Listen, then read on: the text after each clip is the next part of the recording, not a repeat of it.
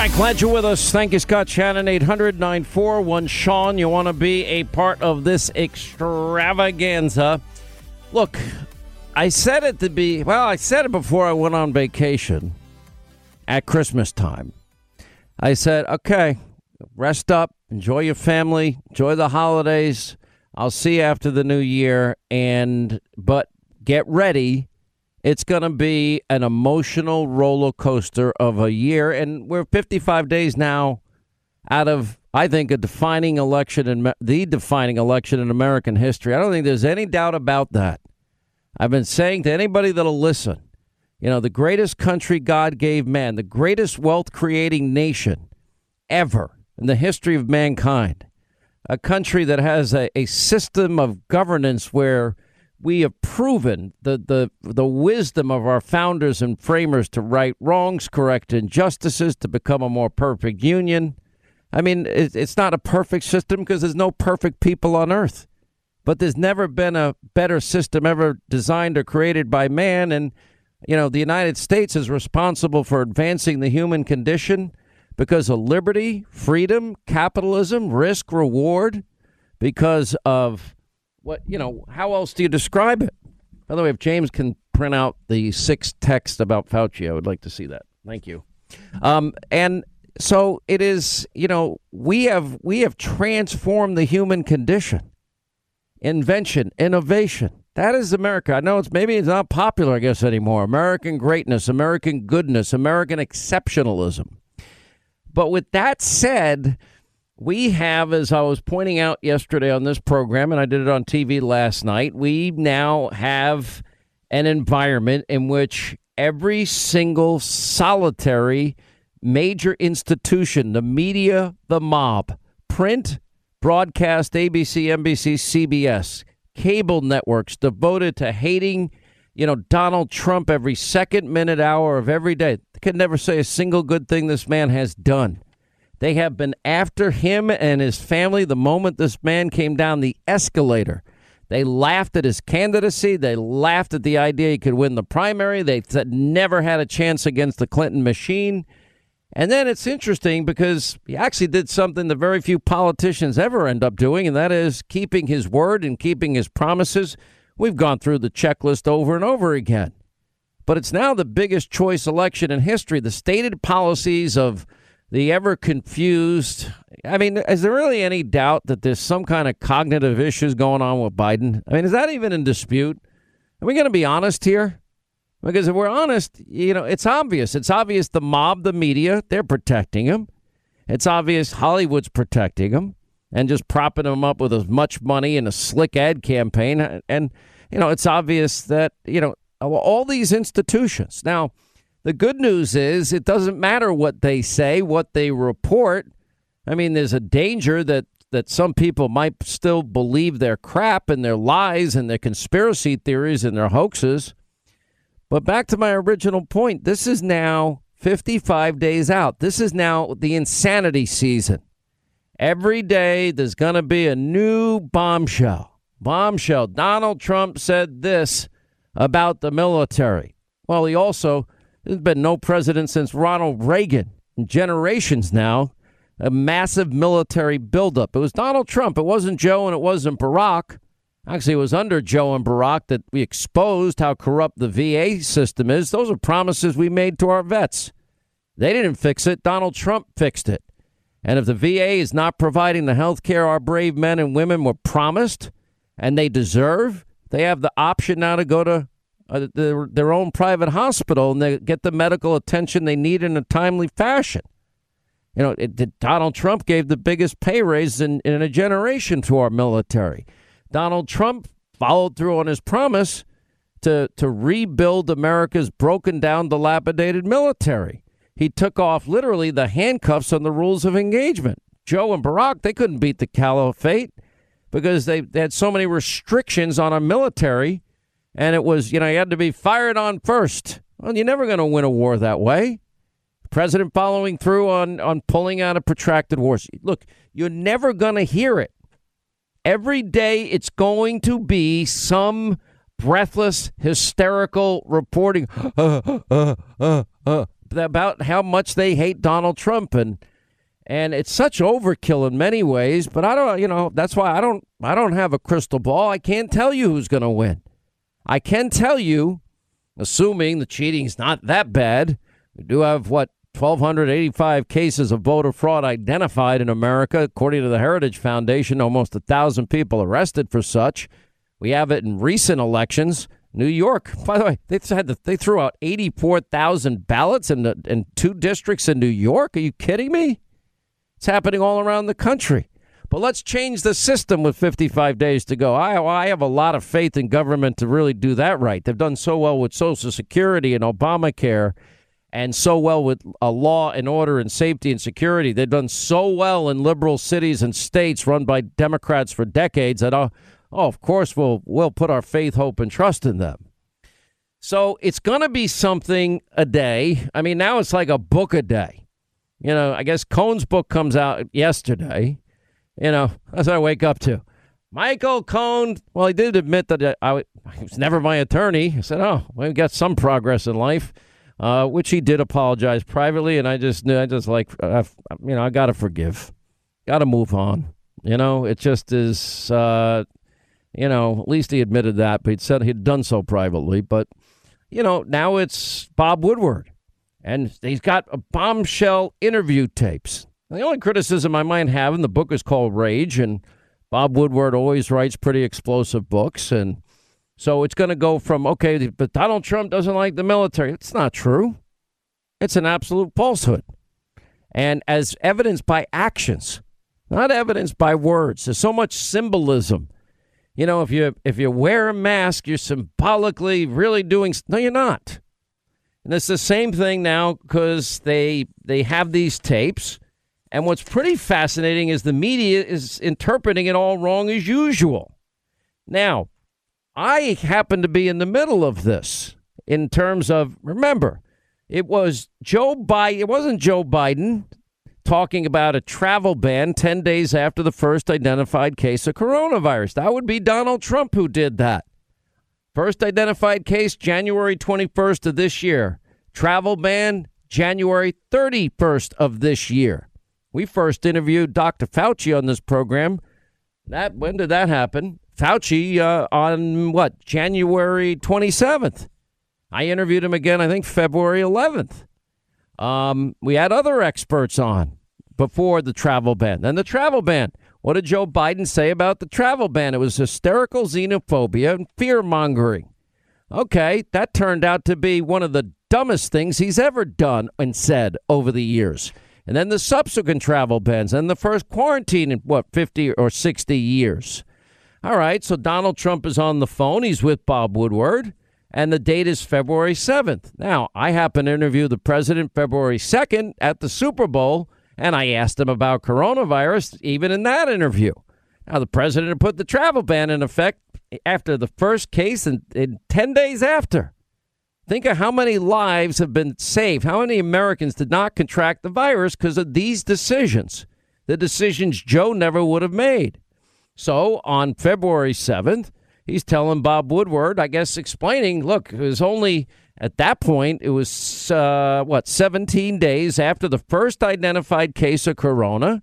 This is what the president is telling Bob Woodward, that corona seems more deadly than a strenuous flu. Let's listen. It goes through air, Bob. That's always tougher than the touch. The touch, you don't have to touch things, right? But the air, you just breathe the air, and that's how it's passed.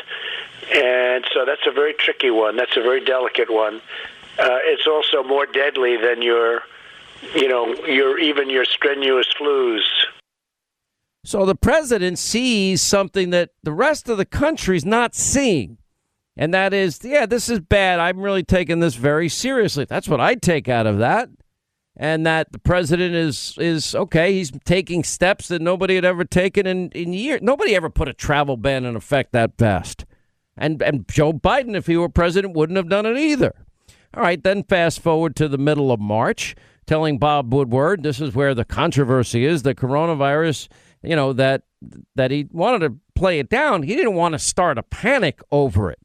In other words, if exponentially, this is how I interpret it, exponentially, if it's 5 times worse, what the president was saying February 7th, exponentially, okay, the average flu year, 30, 40, 50,000. Most people don't even know. We lose 40, 50,000 people a year often with flu. And anyway, so he's telling Bob Woodward he doesn't want to hype this thing up. He doesn't want people to panic.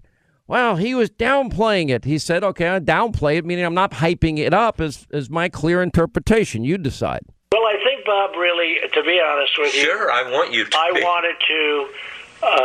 I wanted to always play it down. I still like playing it down. Yes, sir. Because I don't want to create a panic. So he's talking about 2 different things than what the mob and the media is ever going to talk about. Now, remember, the initial models, they were all wrong. We didn't even know at this point that China had lied to us on a profound level. Remember, we found out later that they had their own travel ban. You couldn't leave Wuhan province and go to any other part of China, or you couldn't come from any other part of China into Wuhan province. But they left their airports open. If you were leaving Wuhan province for Italy or any other part of the world, that travel existed. I mean, it's madness on their part. Total madness. Now, what they're also apparently claiming in the book that Dr. Fauci said, all right, the president has a short attention span.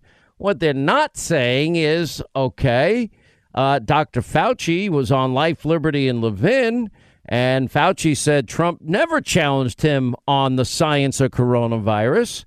And Fauci said the response of the Trump administration has been impressive. I can't imagine anybody could be doing anything more. Dr. Fauci, let me ask you a question. You've been doing this a long time.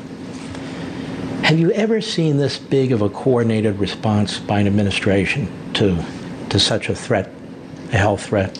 Well, we've never had a threat like this, and the coordinated response has been, there are a number of adjectives to describe it. Impressive, I think, is one of them. I mean, we're talking about all hands on deck. Is that I, as one of many people on a team, I'm not the only person, since the beginning that we even recognized what this was, I have been devoting almost full time on this, almost full time. I'm down at the White House virtually every day with the task force. I'm connected by phone throughout the day and into the night. When I say night, I'm talking 12, 1, 2 in the morning. I'm not the only one. There's a whole group of us that are doing that. It's every single day. So I can't imagine that under any circumstances that anybody could be doing more. I mean, obviously, we're fighting a formidable enemy, this virus. This virus is a serious issue here. Now, nobody likes the flu killing people every year either.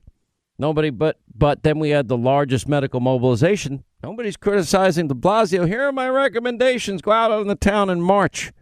Or, Cuomo, we're not like these other countries. We have the best healthcare system in the world. Excuse our arrogance as New Yorkers. I speak for the mayor also on this one. We think we have the best healthcare system on the planet right here in New York. Amen. So when you're saying what happened in other countries versus what happened here, we don't even think it's going to be as bad as it was in other countries.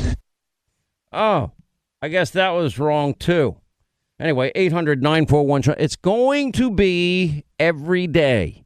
They don't want America to focus on the president's record, the president's positions, and the fact that Joe, well, he's frail and weak, and it's obvious to everybody. They'll protect him. That's what the next 55 days is about. So Fauci is saying that nobody could ever act any better, and that gets ignored. Look, one of the keys, and I would argue any campaign has to understand, and that is this is now coordination. You have coordination as it relates to the mob, the media. You have coordination, Rhino Republicans, all these varying groups. The same people that tried to tell us, we conservatives, you got to suck it up and you got to support, the Rhino Republican candidate for the good of the team. And most of us did. because it became a choice of the, better of two horrible choices. And yet they have in large numbers, you begin to see where people are coming from. I mean, they're not just rhino Republicans. They're willing to support a radical extreme socialist in a clear, cognitive state of weakness and frailty, and embrace radical socialism and redistributionism and the new Green Deal and open borders and liberal justices on the Supreme Court. Now, when we come back, the president might speak. We have Bill O'Reilly today and more. Zogby says Biden is in trouble with African-American voters. We'll get to that and much more straight ahead. All right, Amazon.com, 40% off, bookstores everywhere, deep discounts. Thank you again. It's kind of surprised us going back up to number 2 all week on Amazon.com. I think the definitive book, everything that's at stake, which is what the media mob, this is my whole point about, this is going to be a daily distraction.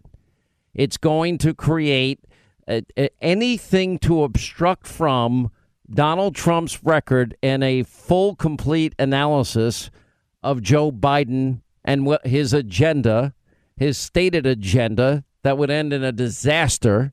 His record of 50 years in the swamp, his record 8 years as vice president. They desperately don't want to talk about any of those things, ever. But that is the nature of the body politic in the world we live in today. And we just all have to, stay steady and understand that this election matters.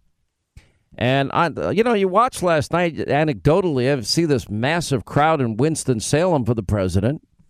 I don't see that for Joe Biden. I don't see any enthusiasm for Joe Biden. Joe Biden, you want to talk about the president saying, yeah, corona's bad. That's why I put in the travel ban. Why did Joe Biden call it hysterical xenophobia and fear-mongering? How many other Americans, thousands, tens of thousands, hundreds of thousands of Americans likely would have contracted the virus?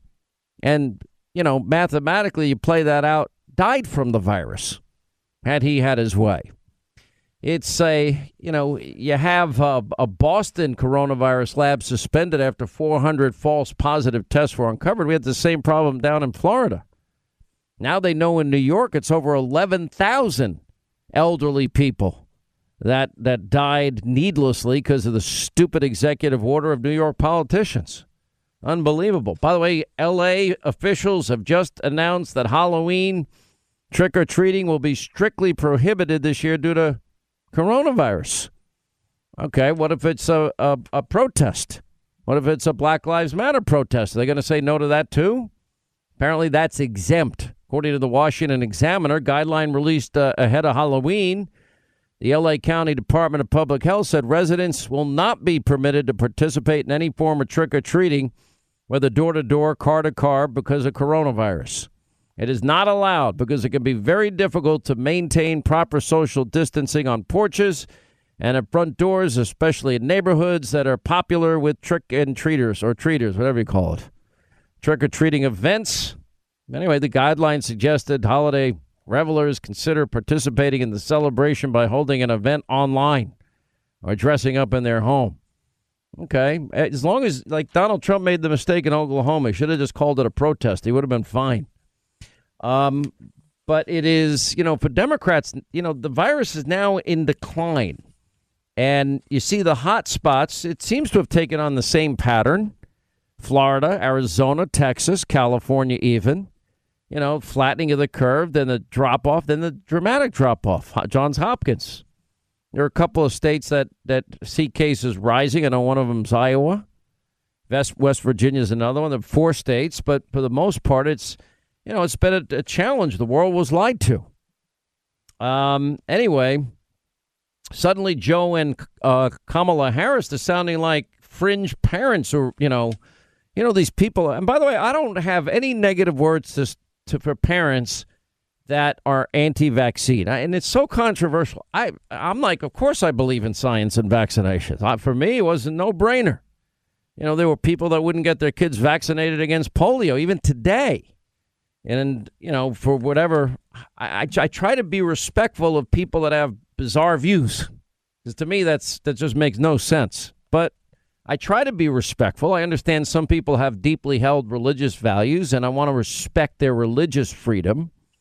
And I think it's crazy, but, they do it. But anyway, now we have, I love this, Biden-Harris, they want to erode confidence in the vaccine. Now, AstraZeneca did have a temporary stop because of, potential problem that they want to investigate. We're in final stage human trial testing for a vaccine. That should give every American hope. This invisible virus will be defeated by American ingenuity, American researchers, medical researchers, and scientists, and doctors, and medical professionals. And anyway, I want to see what the scientists said about the vaccine. Biden huffing and puffing. I want full transparency. That is, don't trust the vaccine okayed by Team Trump. It's not going to be Team Trump that decides. It's going to be AstraZeneca. It's going to be Moderna. They're the ones that are going to decide if it's ready. And, Harris she'd trust the word of public health experts, but not the president. The president's not going to make that decision. They're going to tell him. In other news, American optimism is up. Americans are becoming less likely to say the coronavirus pandemic is getting worse, less worried about falling ill than they were in recent months. Gallup just found out in a poll they had.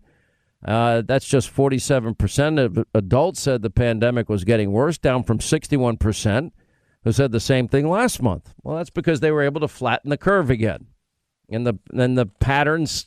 And by the way, it was just 10 days ago, Biden was finally forced out of his basement because of his plunging poll numbers. He's been flipping and flopping and flailing all over the place. I never said I was against fracking. That's a lie. I mean, he flip-flops on fracking because he knows he's going to lose Pennsylvania and Ohio. He's against fracking all throughout the primary campaign. Then 2 days on the campaign trail, he realized, oh, yeah, I need those voters. Let me lie. You have after the George Floyd protests erupt, Biden said repeatedly he wanted to redirect funds away from the police. Yes, absolutely. And then when, of course, now the rioting goes on and on and on. I never said that. Well, that's a lie, too. When Bozo O'Rourke was the flavor of the month during the primary, he vowed to start gun confiscation. Soon as Bozo, hell yeah, we're coming for your AK-47s. After he crashed and burned, Biden said he'd appoint him as a gun czar. Now we have the Bolshevik Bernie Biden manifesto of 110 pages of pure socialist drivel that should frighten every American because it'll destroy the greatest wealth-producing economy on the face of this earth. That brings us to today's flip-flop. And then Biden backing off his own national mask mandate, saying he wouldn't issue any binding orders because he believes it would be unconstitutional. Oh, what? You got some brushback? John Zogby is now saying that Biden is in trouble with African-American voters. And by the way, this has now been a trend. This isn't one poll. This is now the last 6. We've had this trend going on throughout the election. These are not outliers. Anyway, the numbers of likely African-American voters for Biden are nowhere near what Democrats would normally expect, which is 90%. He added this alone could potentially cost Biden the election. Poll for Newsmax, Zogby said 2008, 2012, Barack Obama got 96% and 93% of the black vote. Hillary Clinton, 89%, was not enough for her to win the presidency. He says if Donald Trump gets 14% of the African-American vote in November, well, that would hurt the Democratic nominee against many critical Rust Belt states, along with Minnesota, Georgia, Texas, which Biden says, I don't believe it, that he hopes to win. And insiders in the White House said, yeah, well, now we have 4 polls with Trump anywhere between 19 and 24% of African-American support. He gets half that. It's a major win. We have an update, by the way, as it relates to John Durham's investigation. I know many of you are frustrated. I'm frustrated. Mark Meadows, the chief of staff of the president, said he has seen, quote, additional documents pertinent to John Durham's criminal inquiry into the Russia investigation. He was on with our friend and colleague Maria Bartiromo on Tuesday, quote, additional documents that I've been able to review say a number of the players, the Strzok's, the Andrew McCabe's, the James Comey's, and even others in the administration previously are in real trouble because of their willingness to participate in an unlawful act. And I would use the word unlawful. At best, what they did broke all kinds of protocols. At worst, people should go to jail. We'll have to see what happens with that. A little too slow for my liking, I'm not going to lie. Anyway, Rasmussen says 17% of Trump voters are unwilling to say who they will vote for. This is historic. That's like the Cato Institute. I mean, it's that, and I don't blame anybody for not telling any pollster a thing.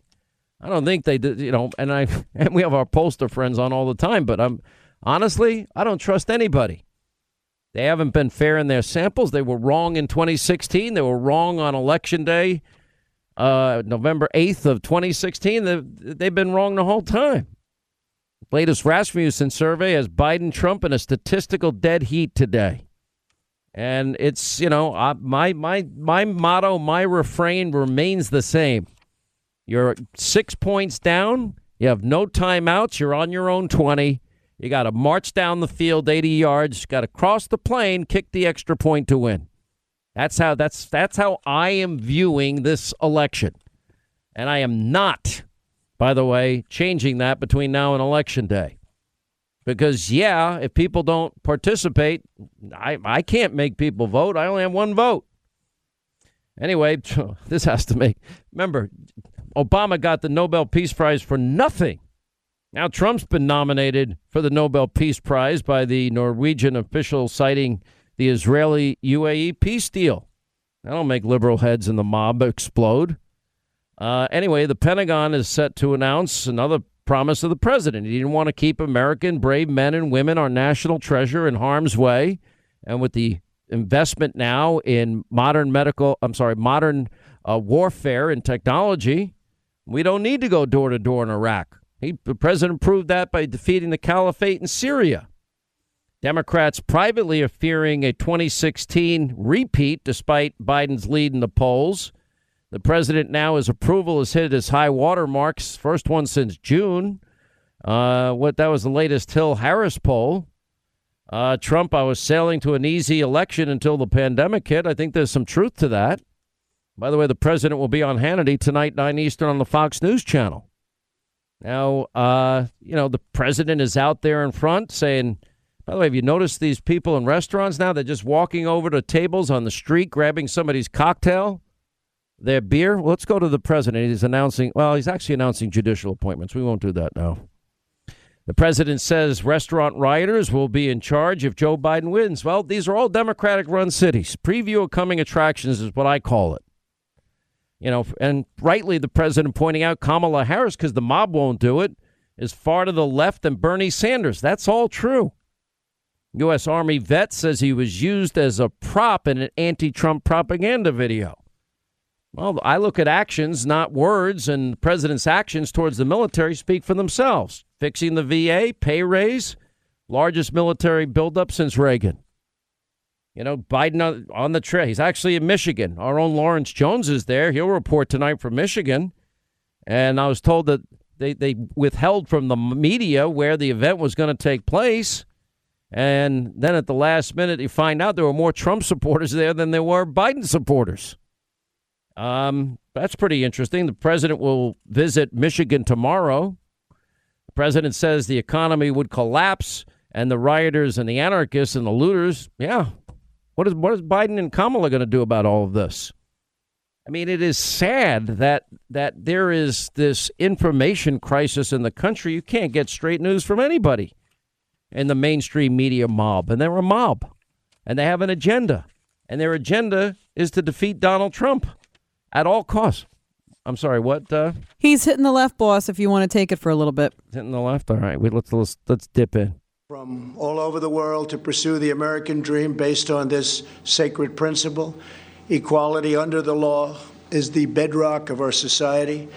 It is the principle that inspired American heroes to abolish slavery and end segregation, secure civil rights, and build the most free and just nation in history. Unfortunately, there is a growing radical left movement that rejects the principle of equal treatment under the law. If this extreme movement is granted a majority on the Supreme Court, it will fundamentally transform America without a single vote of Congress. Radical justices will erase the Second Amendment, silence political speech, and require taxpayers to fund extreme late-term abortion. They will give unelected bureaucrats the power to destroy millions of American jobs. They will remove. So that's the president, and he's going into his announcement on judicial appointments. We'll keep monitoring. We got Bill O'Reilly coming up. Also, our pollsters, we'll get into them today. Hour 2, Sean Hannity Show. Best election coverage available on your radio dial, 800-941-SEAN. Our toll-free number, you want to be a part of the program. 55 days, you are the ultimate jury. By the way, Tom Cotton, Senator Ted Cruz, their names added to a list of potential court appointments that the president made earlier. We're going to go right to just moments ago. The president did a Q&A with the mob and the media. A lot of the questions dealing with his answer to Bob Woodward in his new book, Rage. Now, the interesting thing is the way the mob is carrying this and the way that Joe Biden is reacting to this. Because the president, remember, the timeline actually matters here. January 21st this year, the first identified case of coronavirus. The 31st of January this year, that's 10 days later, the president puts the China travel ban in effect. And, of course, subsequent travel bans. Then the first quarantine in 50, 60 years. Then, remember, Joe Biden's reaction was this is hysterical xenophobia and fear-mongering. What were the rest of the Democrats doing? Well, they were in the middle of their impeachment trial witch hunt while ignoring quid pro quo Joe and zero experience Hunter. Then in March, so February 7th, he does the interview with Bob Woodward. Said, yeah, it looks like it's 5 times more deadly than the, a regular flu. A lot of people don't know that people die annually from the flu virus. Some years it's tens and tens of thousands of Americans that will die from the influenza virus, the flu virus. Here's what the president told Woodward on February 7th. It goes through air, Bob. That's always tougher than the touch. The touch, you don't have to touch things, right? But the air, you just breathe the air, and that's how it's passed. And so that's a very tricky one. That's a very delicate one. It's also more deadly than your strenuous flus. More deadly than even your strenuous flus. Well, it does explain his willingness to go even against every expert in the Oval Office. I've interviewed people that were in the room when the president made the call 10 days after the first identified case of corona, and they've all said the same thing. Nobody thought that was needed at the time, but he did it. Joe Biden was against it. Now, to get lectures from Biden, the mob, the media, Kamala Harris, and others, when that one decision alone, incalculable thousands of Americans did not contract the virus because of that one decision. They were wrong, just like they were busy in their impeachment witch hunt. And so where they're now focused on is now in March. Another phone call with Bob Woodward, writing this book. I guess the president cooperated with this. I'm not sure exactly why, but anyway, tells Woodward, well, I don't want to create a panic. In other words, he wasn't going to overhype this thing. Now, even if it is 5 times worse than your average flu, you're not talking about millions of Americans dying. But maybe, who knows what would have happened had the travel ban not bought us all the time that bought us. Here's what he said. Well, I think, Bob, really, to be honest with you. Sure, I want you to. I wanted to always play it down. I still like playing it down. Yes, sir. Because I don't want to create a panic. So, there's 2 different things they're conflating here. It was interesting. Now, Dr. Anthony Fauci defended the president today from claims that he lied about the coronavirus. He says, I don't recall anything that was any gross distortion in things that I spoke to him about. And this is after the Bob Woodward interview and tape came out. Anyway, the Washington Post went further. saying the president had been intentionally misleading Americans. No, the president.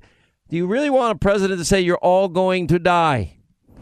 I mean, first of all, it's not true. Nobody likes one death.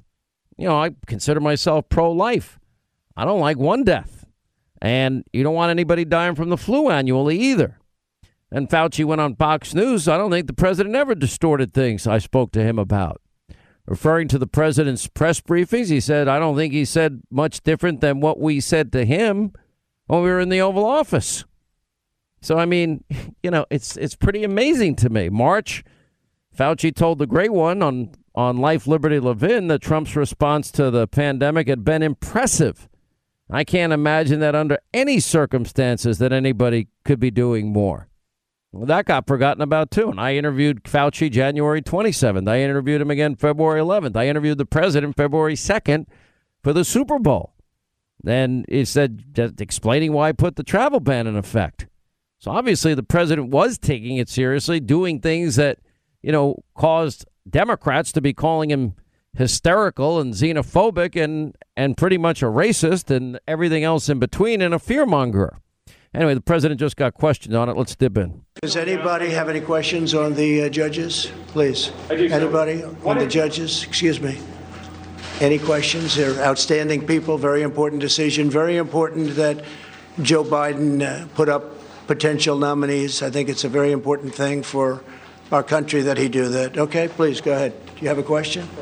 Question? Can you address the concerns from the Woodward book in regards to whether did you mislead the public by saying that you downplayed the coronavirus and that you repeatedly did that in order to reduce panic? Did you mislead the public? Well, I think if you said in order to reduce panic, perhaps that's so. The fact is I'm a cheerleader for this country. I love our country. And I don't want people to be frightened. I don't want to create panic, as you say. And certainly I'm not going to drive this country or the world into a frenzy. We want to show confidence. We want to show strength. We want to show strength as a nation. And that's what I've done. And we've done very well. We've done well from any standard. You look at our numbers compared to other countries, other parts of the world. It's been an amazing job that we've done. I think it's very sad in many respects because the incredible individuals working so hard on it, including our vice president, they've done this great job. They haven't been acknowledged by the news media, and they should, for the job we've done, whether it's ventilators, and now you'll see very soon with vaccines and with therapeutics. The job we've done has been incredible. But we don't want to instill panic. We don't want to jump up and down and start shouting that we have a problem that is a tremendous problem, scare everybody. And I'll tell you the other thing, we immediately started buying all over the world. We started buying masks and gowns and everything else. And we don't want to cause pricing to go up to a level that becomes almost unaffordable. So, yeah, in that sense, I agree with it. Yeah, please. How do you reassure the American public going forward that they can trust what you're saying? Well, I think that's really a big part of trust. We have to have leadership. We have to show leadership. And the last thing you want to do is create a panic in the country. This was a horrible thing. It was sent to us by China. Should not have happened. Should never have happened. This is a disgusting, terrible situation that was foisted upon us, and we have to show. We just don't want to use the best word is panic. We don't want to have to show panic. We're not going to show panic, and that's exactly what I did. And I was very open, whether it's to Woodward or anybody else. It's just another political hit job. But whether it was Woodward or anybody else, you cannot show a sense of panic, or you're going to have bigger problems than you ever had before. Please. Respectfully, sir, your comments amounted to more than trying to reduce panic. So on February 7th, you told Woodward it's more deadly than your strenuous flu. But go ahead, please. Mr. President, don't you think if you were more forthright with the American people, more lives could have been saved? Do you take responsibility at all for some of the 200,000 deaths that we've had? So I think if we didn't do what we did, we would have had millions of people die. We closed up our country. We closed it up very, very quickly, very effectively. We did a job. We learned about this horrible disease, along with the rest of the world, which had to learn about it. And then we opened it up, and now we know the vulnerable. We know who it attacks, who it's so vicious against. And I think we've done, from every standpoint, a incredible job. We shouldn't have lost anybody. Nobody should have lost. China released something that they shouldn't have been allowed to they should not have released. It came out of China.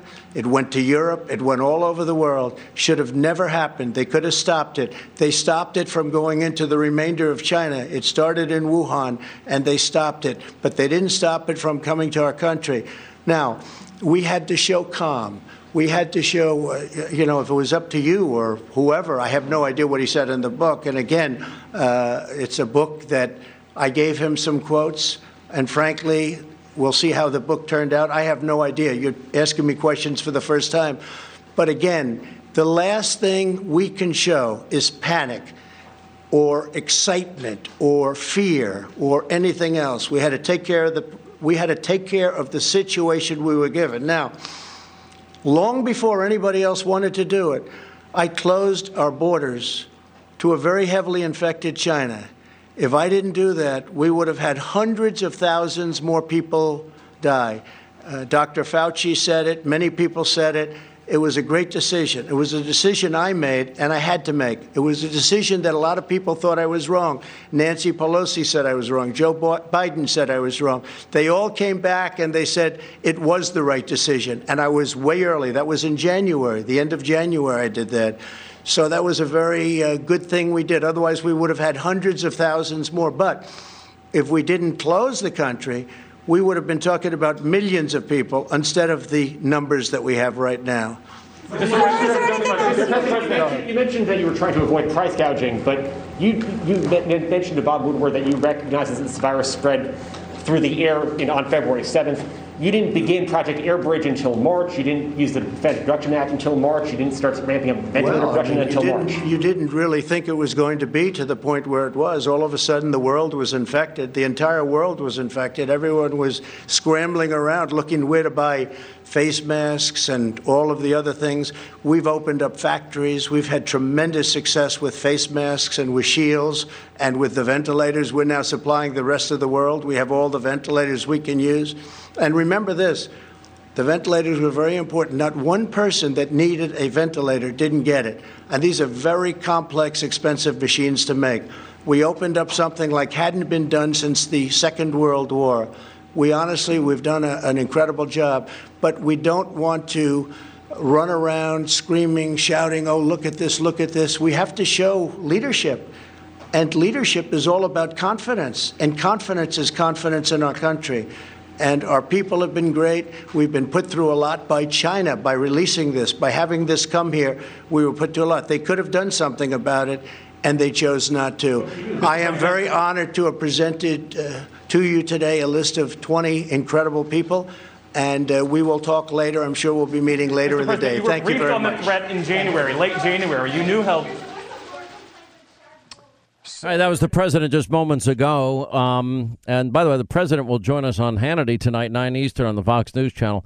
This is just going to be a daily exercise by the mob. Do you think they'll ask Joe Biden, why did you call the travel ban hysterical xenophobia and fear-mongering? Kamala, why were you busy? Why didn't you jump into this early? You had access to all the scientists. Fauci, he's on record as saying, I can't imagine under any circumstances that anybody could be doing anything more. The great Dr. Fauci, praised by all the media. And by the way, I've never had a problem with Fauci. A lot of people got everything wrong because we were lied to on a spectacular and an unprecedented level. All right, as we roll along, 800-941-SEAN, you want to be a part of this extravaganza. Look, this is going to be, and I'm trying to offer some perspective here.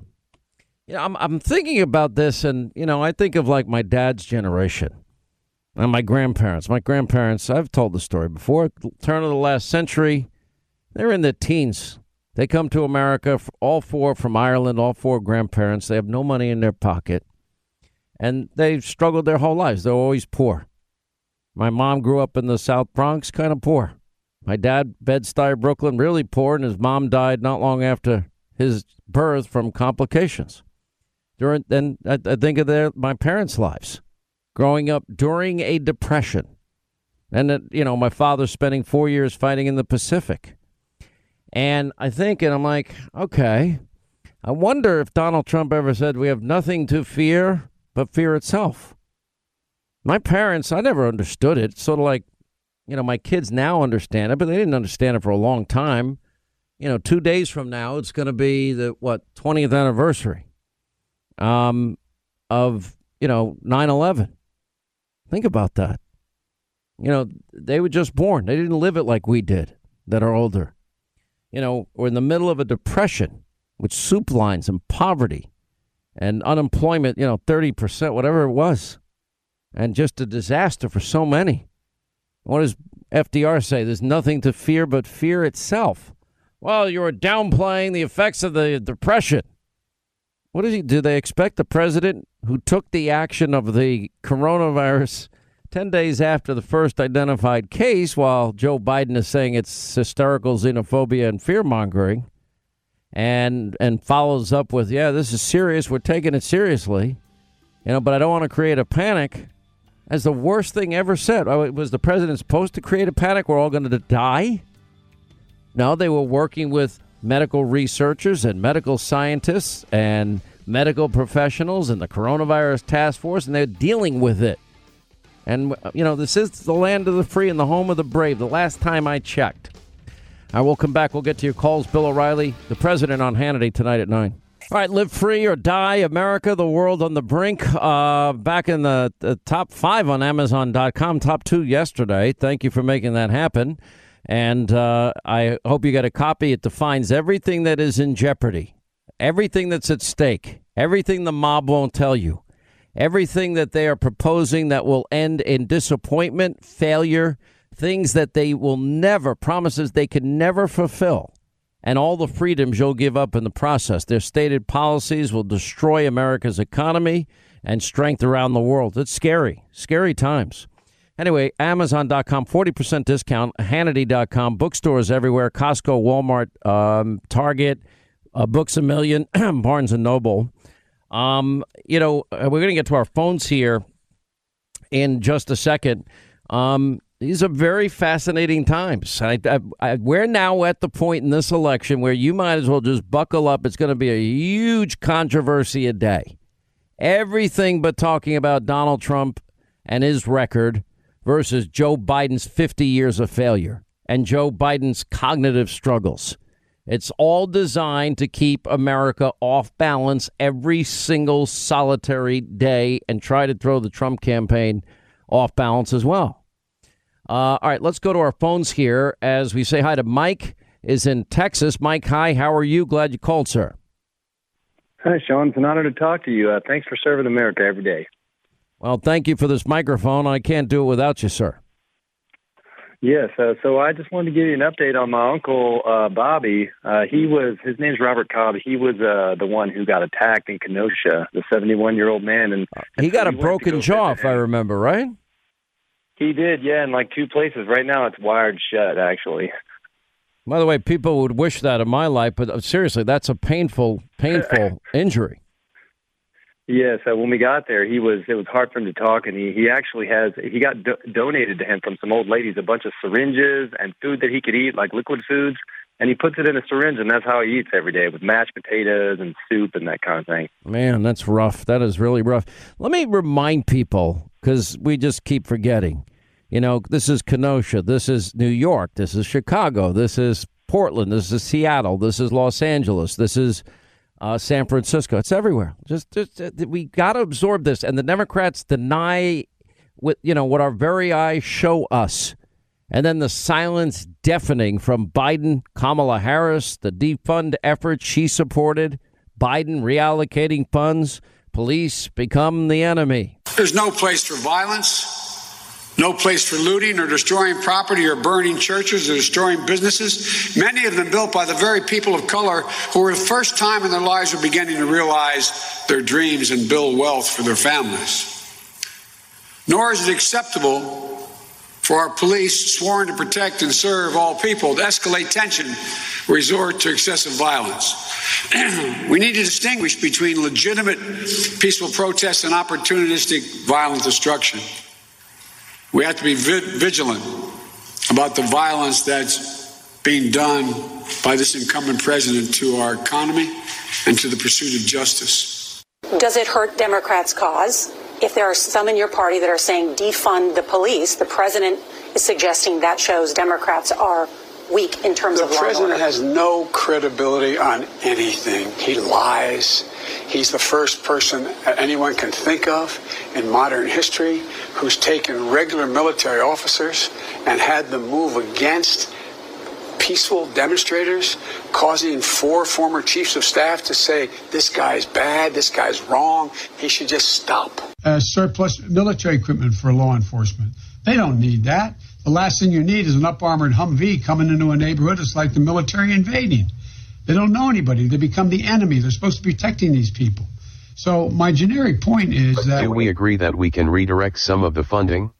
Yes, absolutely. And one of the things that we also need to be doing is fundamentally changing the way, and I've been pushing it for years, changing the way we deal with our prison system.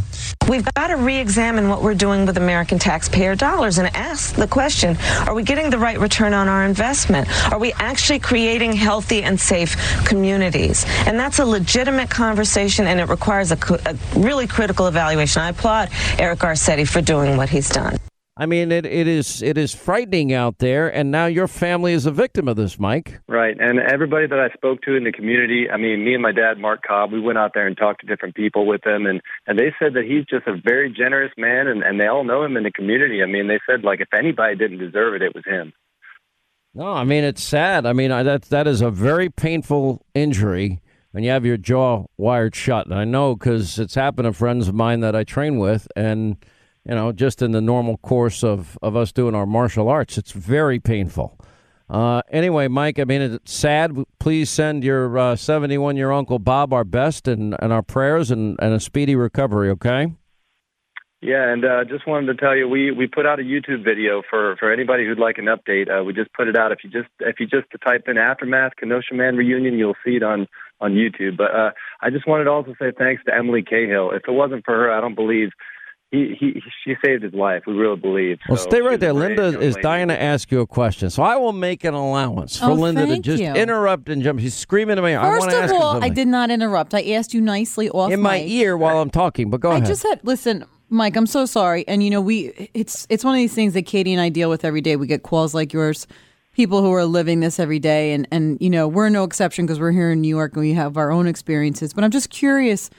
If anyone from local government or the celebrities have started a GoFundMe for your uncle, or if there's any, you know, people reaching out to talk about the horrific way in which a 71-year-old man was treated by a bunch of people. Well, he did mention about some nice women in his neighborhood that were making him special food. That was pretty cool. I mean, I think that's nice. Unfortunately, he has to sip it through a straw, but yeah. But I'm being facetious, obviously. Like, has anybody, you know, from the government or anybody locally reached out and said, this is so horrible? Like, I mean, and what happened to the store that he was protecting? Is it trashed? Yeah, no, none of the government has tried to get a hold of him. In fact, just a good friend of theirs is the one who started up a GoFundMe page, which is, if you watch the YouTube video, there's a link for you to see the GoFundMe page. But it's funny that when we went to ask about the insurance company, they actually rejected their claim because they said it's an act of terrorism. No way. Are you serious? Yeah, no. Yes, so they're fighting that right now because, you know, federally they haven't... so the insurance company knows it's terrorism, but Joe Biden doesn't. Okay, so this is good. So maybe they should run for president. Yeah, and in fact, you know, Joe Biden, when he came out, he didn't ask to talk to my uncle, but the Trump campaign people asked. He didn't want to talk to any of the media. He just didn't want anything to do with that. But, yeah, Trump people tried to call him, but the Biden people, they just wanted to talk to the Black Lives Matter people. And the store he protected was not his own? No, he was working for a lady. He delivers mattresses for her. Her name's Sue. So this man at 71 years old is delivering mattresses, working hard every day, protects that of another human being in true American helping your fellow patriot, and this is what happens to him.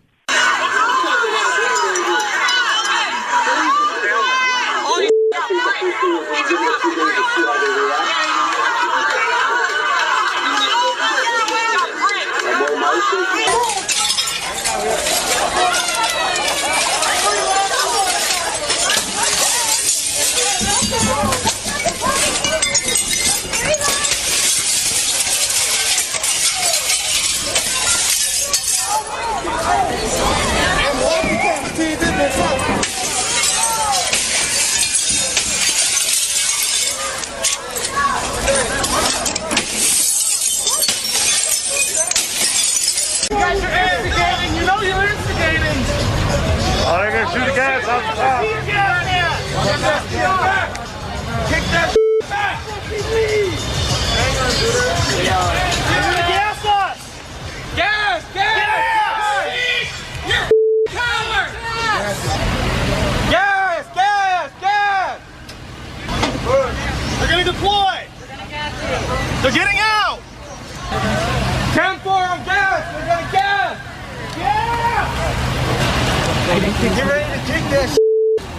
You can't boot it back there. They all have gas masks on. Get ready. Gas masks on. Hey.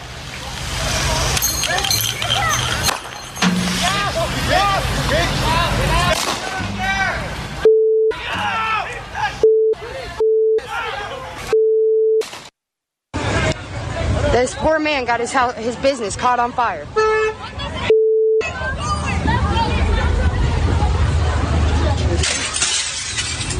I'm sorry, sir.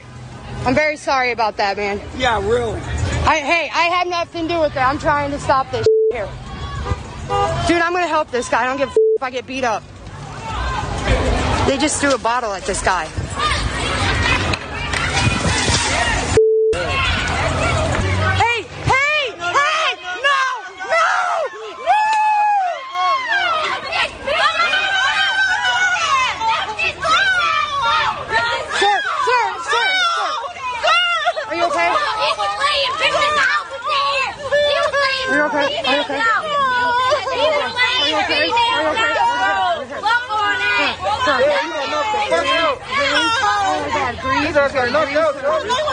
Turn his head. He was just defending his business, that's all he was doing. And they walked up and him up.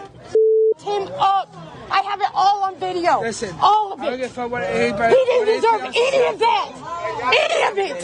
This is just wrong, guys. Do you not see this? This is wrong. This is what's going to happen to every one of you when this goes nationwide. I don't think you realize this. Please, guys. Thank you for letting us know about this, Mike. All right, Mike, thank you. Appreciate the call. 800-941-SEAN. Listen, this is the most important election in our lifetime. It just is. All right, let's get to our busy phones. Sam in California. Sam, how are you? Glad you called. Well, let me tell you, Sean, it's an honor to speak with you. Oh, my God. I'm just telling you, I think I firmly believe California is handing Trump one of his many golden tickets. I mean, seriously, I'm watching Fox News. Orange haze. It is an apocalypse here. It's Armageddon. And the reason for that is you've heard of the rolling blackouts. Oh, yeah. By the way, turn off your air conditioner now. Set your thermostat to 78. Use a fan. Who wants to use a fan? I had a fan growing up, and I remember sleeping in my bed, sweating profusely. And we're doing that now. You can't go outside. The air quality's bad. But I'm telling you, this has got to do with the Democratic policies. I mean, President Trump has to realize that California has been trying to do what AOC, Biden, unfortunately, Governor Newsom has fed into this because for the past several years, we used to have this controlled fires in California. Let's slowly, like the fire department, the forestry, they defunded the forestry about 8-9 years ago. And now the last 3 or 4 years in a row, we have these every year. It's worse and worse and worse. We have the 2.4 million acres in California that have currently burned. Yeah. I mean, that's. I remember when I lived in Santa Barbara. I was the poorest person there in the early '80s, and I remember not long after I left Hope Ranch, which was a beautiful part of Santa Barbara. I mean, nearly the whole neighborhood burned down. It's terrible. And from the Santa Ynez Mountains there. And, it's such beautiful terrain, but you have to manage it. You have to have, forestry going on. And that is, in part, that means controlled burns. If you don't, this is what happens. Thank you. And so for the past several years now with Governor Brown prior, so the green people came in, we went to wind and we went to solar. Well, then they cut away 10% of our natural resources. You've got to be kidding me. And now we actually have to pay and borrow from other states to buy energy because we don't have enough. We are buying our energy from Arizona, from Nevada, from Oregon. We are a third world country now. We have the 5th largest GNP in the world, but I'm not lying. And you already know this. the mass exodus. I can't wait to get out of California. And I was born and raised here. I'm 58 going. I cannot wait to get out of here. Yeah, you better get out soon because they're about to implement a wealth tax that even if you are no longer a resident, they want to still charge you for 10 consecutive years state income tax. You don't even live in the state. That's how nuts it's gotten in California. Now, I don't see what you're seeing. I don't think there's a chance in hell that California turns red. Oh, not. So that's why I feel like a minority. I'm so glad again to be on your show because, I run a small dental practice, and let me tell you, I have to keep my mouth shut 24/7 because, it's just, you just have to watch everything you say here. Forget it. San Francisco, Oakland, Los Angeles, just start there. And I'm telling you, I don't think the votes exist, but we'll see. Listen, California's a beautiful state, but it is now, it is a preview of coming attractions in Biden and Kamala Harris's America. But anyway, appreciate the call. Wish you the best. Feel sorry for everybody that's impacted by all of this. All right, live free or die. Yes, America, the world, on the brink. You are the ultimate jury. It's only 55 days. Hang on. Is that Leonard Skinner? That can only mean one thing. Simple man. All things Bill O'Reilly. Now, this is a very difficult dilemma that I find myself in today because, by the way, Bill's going to stay with us for the hour. Bill has now 15 number one best-selling books. I only have 4, and I'll never have another one. Bill wins. But he's got this fascination and passion and love for history. Many of you may not know that Bill was once a professor. Thank God I didn't. I thought the nuns at Sacred Heart were bad and the priests at St. Pius were bad. I can only imagine O'Reilly as my teacher. God help me. But he was.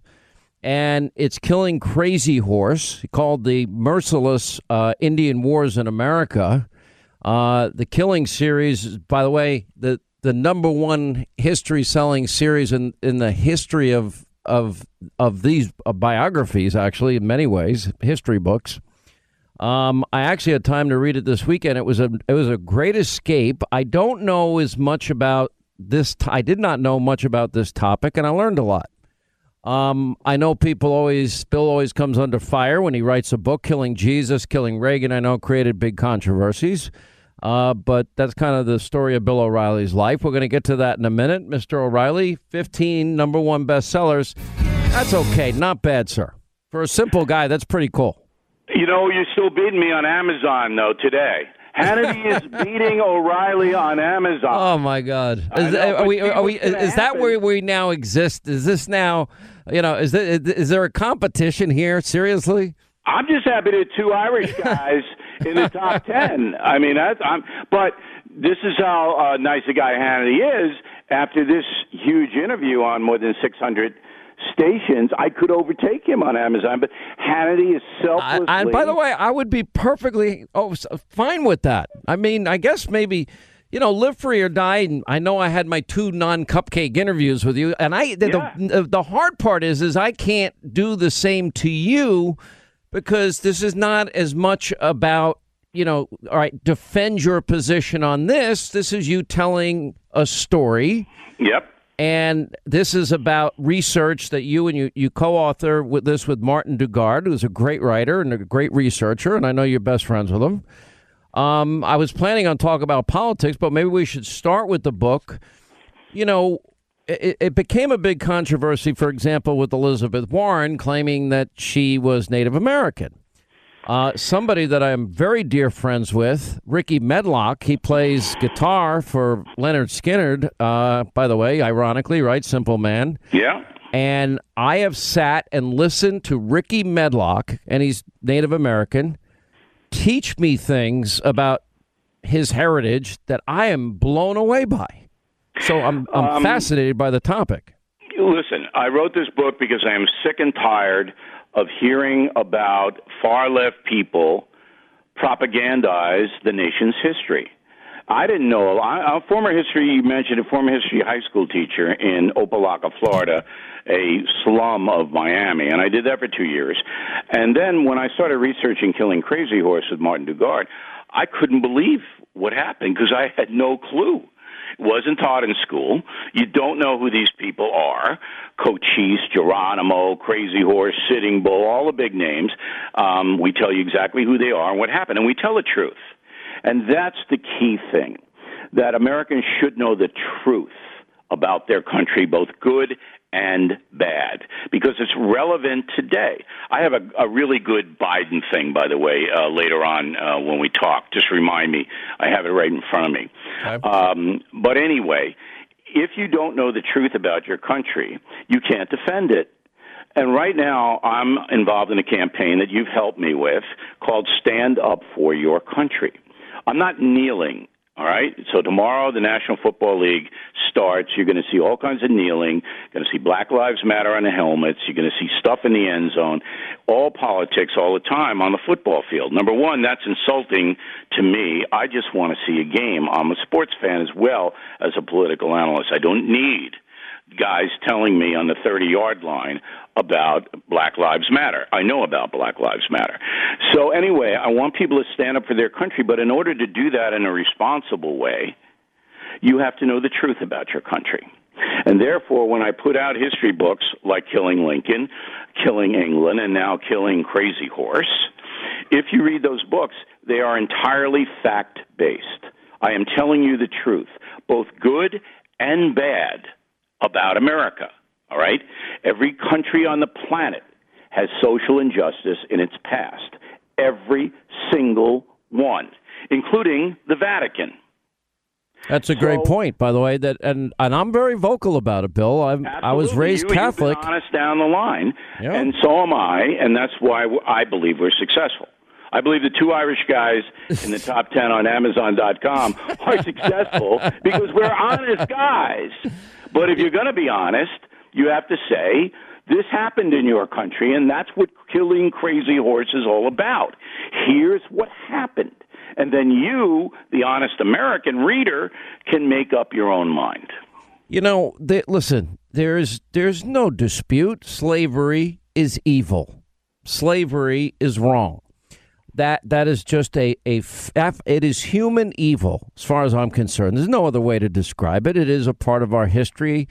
The beauty that I always like to point out about our founders and our framers is, and there was a big fight at the Constitutional Convention in 1787 over this very issue. Civil War was fought in large part over this issue, you know, leading to courageous change and the Civil Rights Act and the Voting Rights Act. And history doesn't capture that Lincoln was a Republican. They don't capture that Lyndon Johnson needed 80% of Republicans in the House and Senate for the Civil Rights Act because Joe Biden's mentor, Robert, the former Klansman Byrd, was filibustering the Civil Rights Act.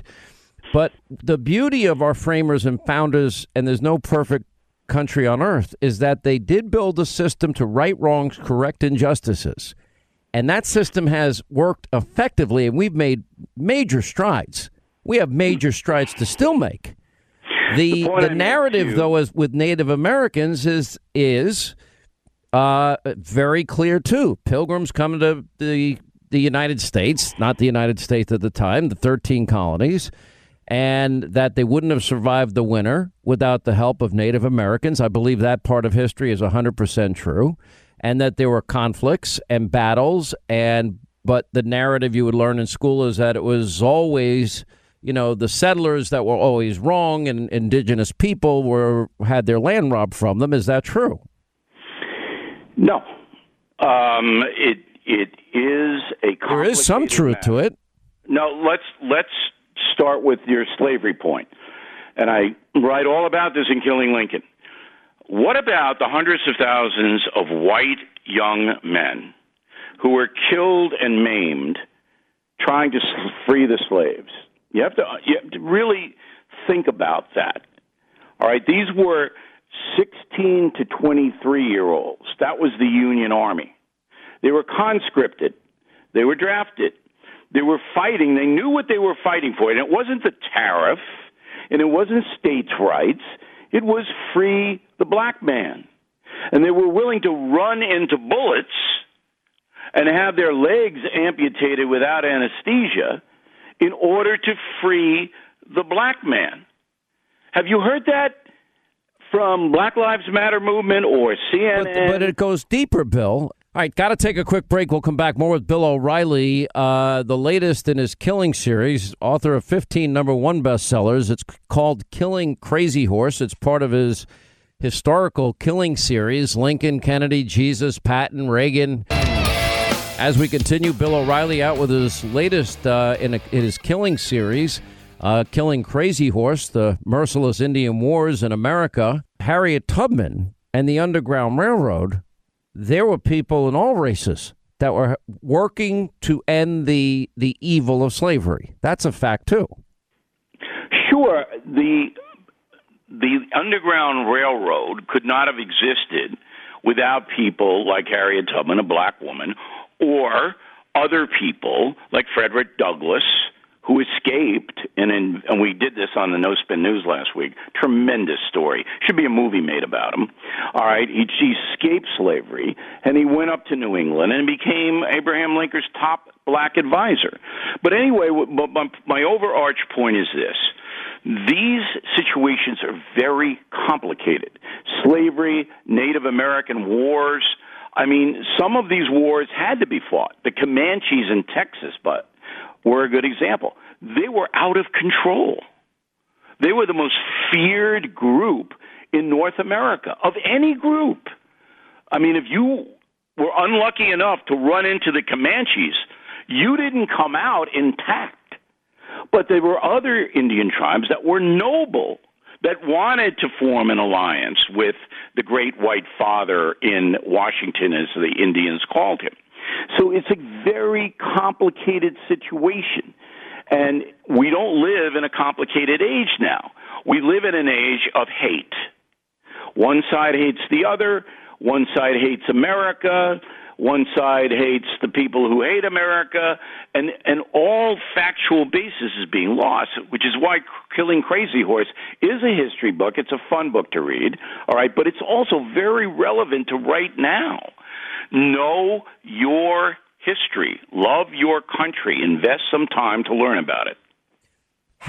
Do you think, as we've gone through, and there's been numerous attempts to right the wrong and injustices of Native Americans, I would actually be fascinated to bring you back to talk about the book and have Ricky Medlock on with us because of his knowledge and his background, being Native American and one of my dear friends.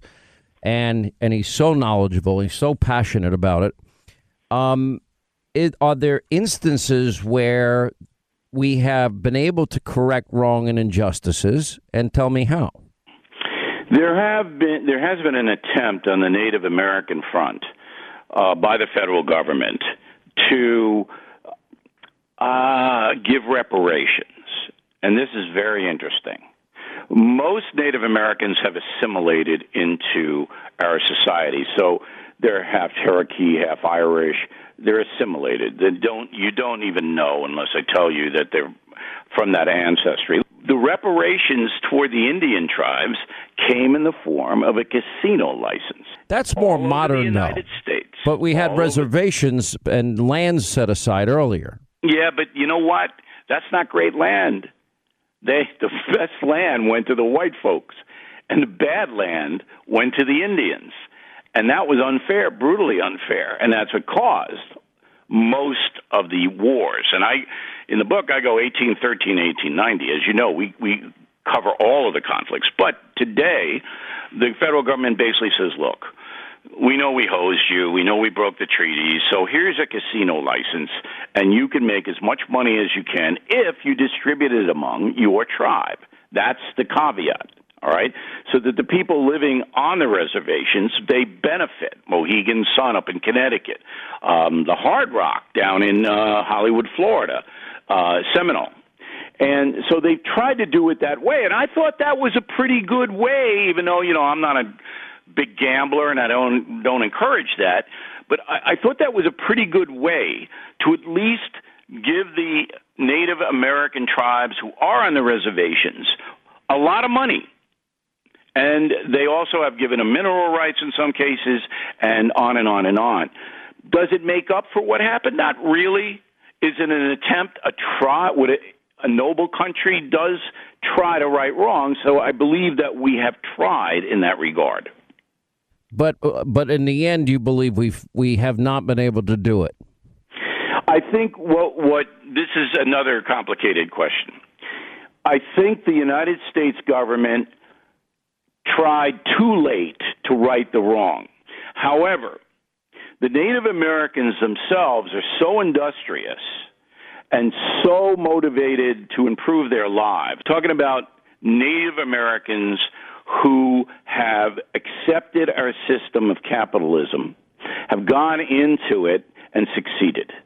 Stay right there, Bill O'Reilly. I'm sure destined to now be another number one bestseller. It's all part of a killing series. I mean, the list is long. Killing Lincoln, Kennedy, Jesus, Patton, Reagan, The Rising Sun, England, the SS. Obviously the best-selling, I guess, history series ever sold, if I'm not mistaken.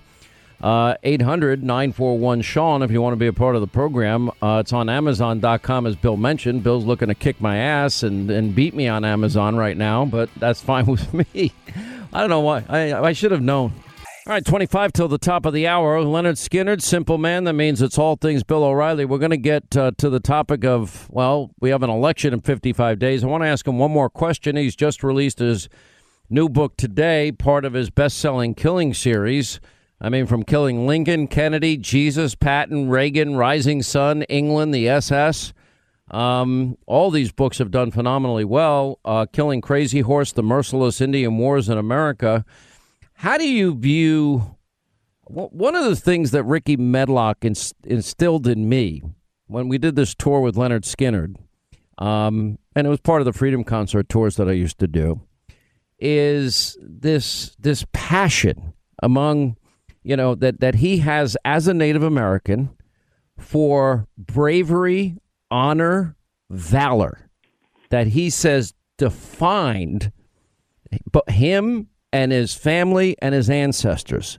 And I loved all of that because I think that is what makes any society a great society, those qualities.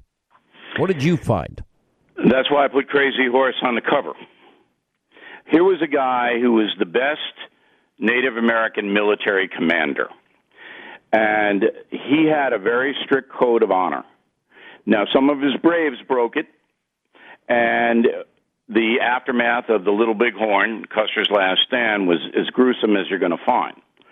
And that was because of the personal animus between Crazy Horse and Custer, which we write about extensively in Killing Crazy Horse. But Custer's body was not touched. It was the only body of the almost 300 people the Indians killed in that battle, including two journalists, Hannity. Two journalists were along because Custer said, hey, ride along with me. I'm going to kick Crazy Horse's butt. Didn't pan out the way he planned. No. And you have to we took all of our reporting on the Little Bighorn battle from the Indians because they were the only eyewitnesses that lived. We don't report it from the white man's point of view, which makes it a fascinating part of the book. But anyway, Crazy Horse had a sense of honor, and your friend in Leonard Skinner is absolutely correct. The bravery of these Native Americans up against the most powerful military machine in the middle of the 19th century after the Civil War. All of the veterans of the war went out west. All the people stayed in the army to defeat the Indians because there was so much chaos out there. That's how Custer got out there. And the Indians were outgunned, outmanned, out everything, and they individually won most of the fights. It's an incredible saga, and nobody knows it. Nobody knows it, and again, we go back to the fact that if you love your country, you got to know about your country, and that's why. And by the way, that's the good, the bad, and the ugly, because if you want to become a more perfect union, you've got to acknowledge fault where it exists. All of this stuff was driven by money. I always say slavery money, Indian appropriation of their land's money. It always comes down to money. And you know what I wrote? You're going to get a kick out of this. You're a football fan, honey, right? Yes, sir. Why are the San Francisco 49ers haven't been canceled? Why?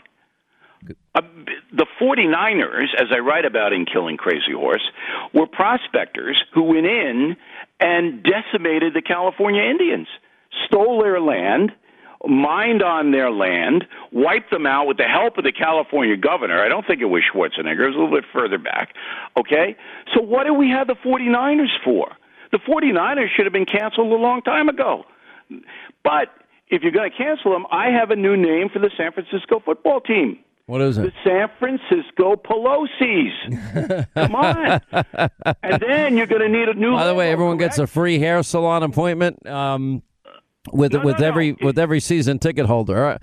Last question. Every one of your Killing series books, and as I was reading through it, I actually still have more to get through.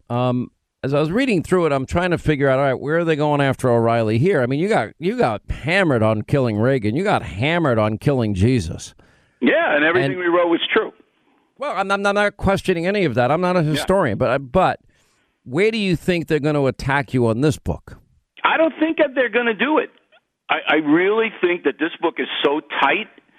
Dugard and I mean, we hired historians to read the manuscript. We not hired, but we sent it to Native American scholars.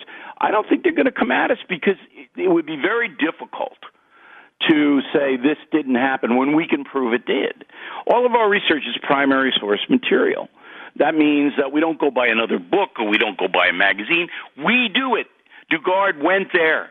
Okay? He read the letters. You know, Indian history is oral tradition, but it got into the written.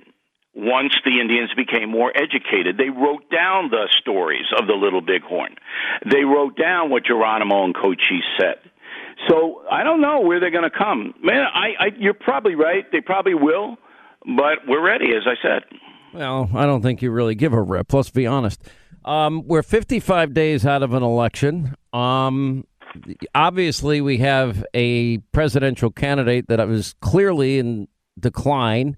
Biden is out there all day today, blames the coronavirus on Trump. Meanwhile, he was against the travel ban, the quarantine, the subsequent travel bans, and the Democrats were impeaching.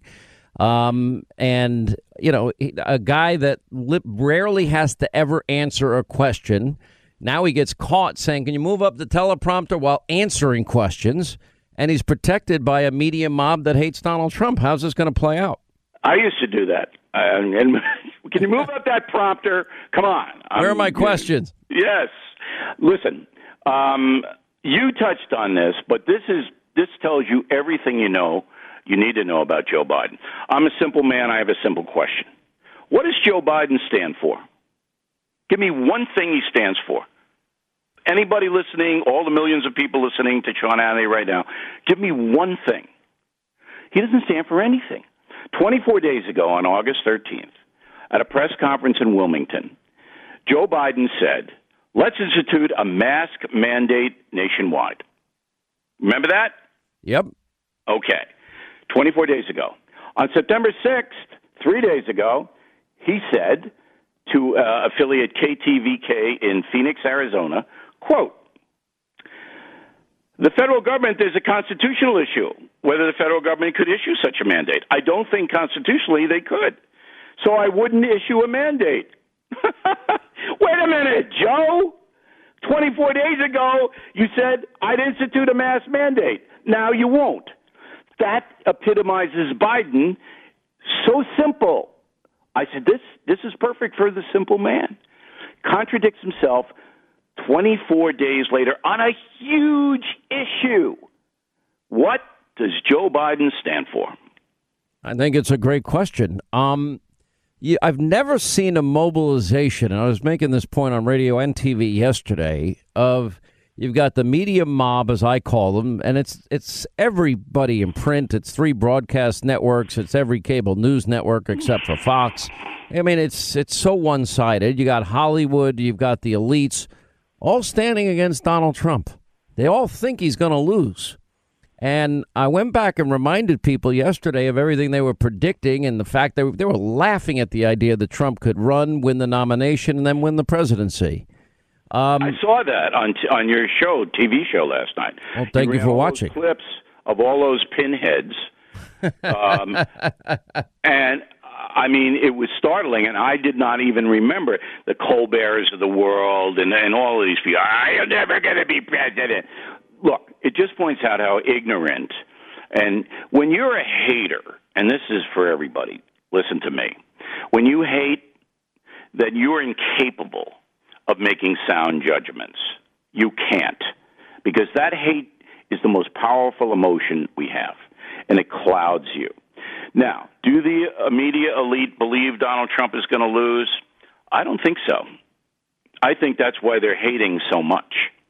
I think they know that right now in America, the violence in Portland, Oregon, Minneapolis, Kenosha, Wisconsin, and other cities has shaken the independent voters, the people who aren't ideological, has shaken them so much that has overcome COVID and is now the primary motivator for voting for president.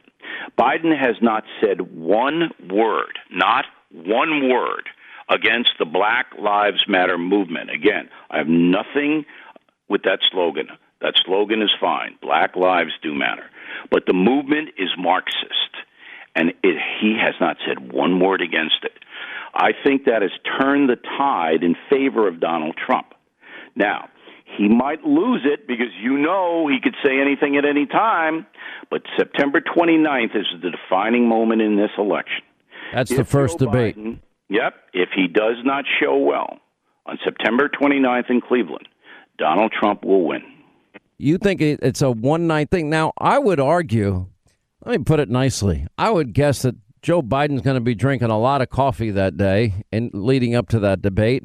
And I would imagine Joe has been spending a lot of his basement bunker time, memorizing his lines, Bill. I don't think you dispute that. Well, Chris Wallace is the moderator, and we know him very well. And I think Wallace is going to come in loaded with questions that are not going to be predictable. And that will be very interesting. You got to hit both candidates with questions they are not expecting and then follow up. Say you didn't answer it, or I'm not clear about the answer, or whatever. I think Wallace is going to do that. Well, I thought he moderated the best debate in the last election cycle. That was my opinion. Yeah, I mean, Wallace doesn't like Trump. All right, that's a fact. I don't dispute that, but I thought he was the most fair of the three debates in 2016 by far, by a big margin. It's a little bit more than that, though. It's a legacy play for Chris. So his father, Mike Wallace, in my opinion, best broadcast journalist in history. You were friends with him. Up to what? You were friends with him. I was very good friends with him, and he was unbelievable. Well, it should show everybody how old O'Reilly is. Jeez. Well, I was only 16. I delivered papers to him. You're such a liar. Yeah, for a simple man, you got a very complicated response that comes flying out. But go ahead. All right. So Chris Wallace, a legacy play.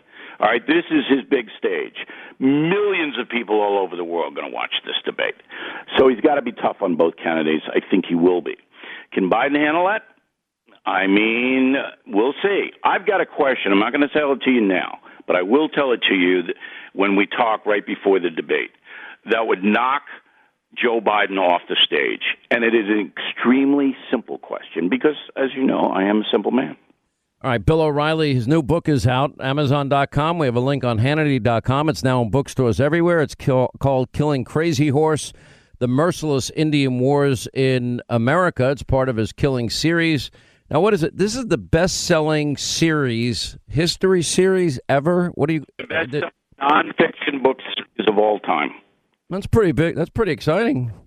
And is that amazing? It certainly beats the O'Reilly factor for kids, for crying out loud. I mean, we have Grandpa lecturing kids. Jeez. Leave those kids alone. They love that book. Oh, my gosh. All right. I'm giving that book out on Halloween. Yeah, exactly. You'll be giving away all the bin copies. All right. It's on Amazon.com, Hannity.com, bookstores everywhere. Killing Crazy Horse, The Merciless Indian Wars in America. Bill O'Reilly, always a pleasure. Thank you. Good luck with the book, and we'll have you back next week. Before we go, I want to play Fauci again. President, he said, defending the president. I can't imagine under any circumstances anybody could be doing more. Yeah, he said that. As you hear the hysteria tonight in the mob. Dr. Fauci, let me ask you a question. You've been doing this a long time. Have you ever seen this big of a coordinated response by an administration to such a threat, a health threat? Well, we've never had a threat like this, and the coordinated response has been, there are a number of adjectives to describe it. Impressive, I think, is one of them. I mean, we're talking about all hands on deck. Is that I, as one of many people on a team, I'm not the only person, since the beginning that we even recognized what this was, I have been devoting almost full time on this, almost full time. I'm down at the White House virtually every day with the task force. I'm connected by phone, so I can't imagine that under any circumstances that anybody could be doing more. I mean, obviously, we're fighting a formidable enemy.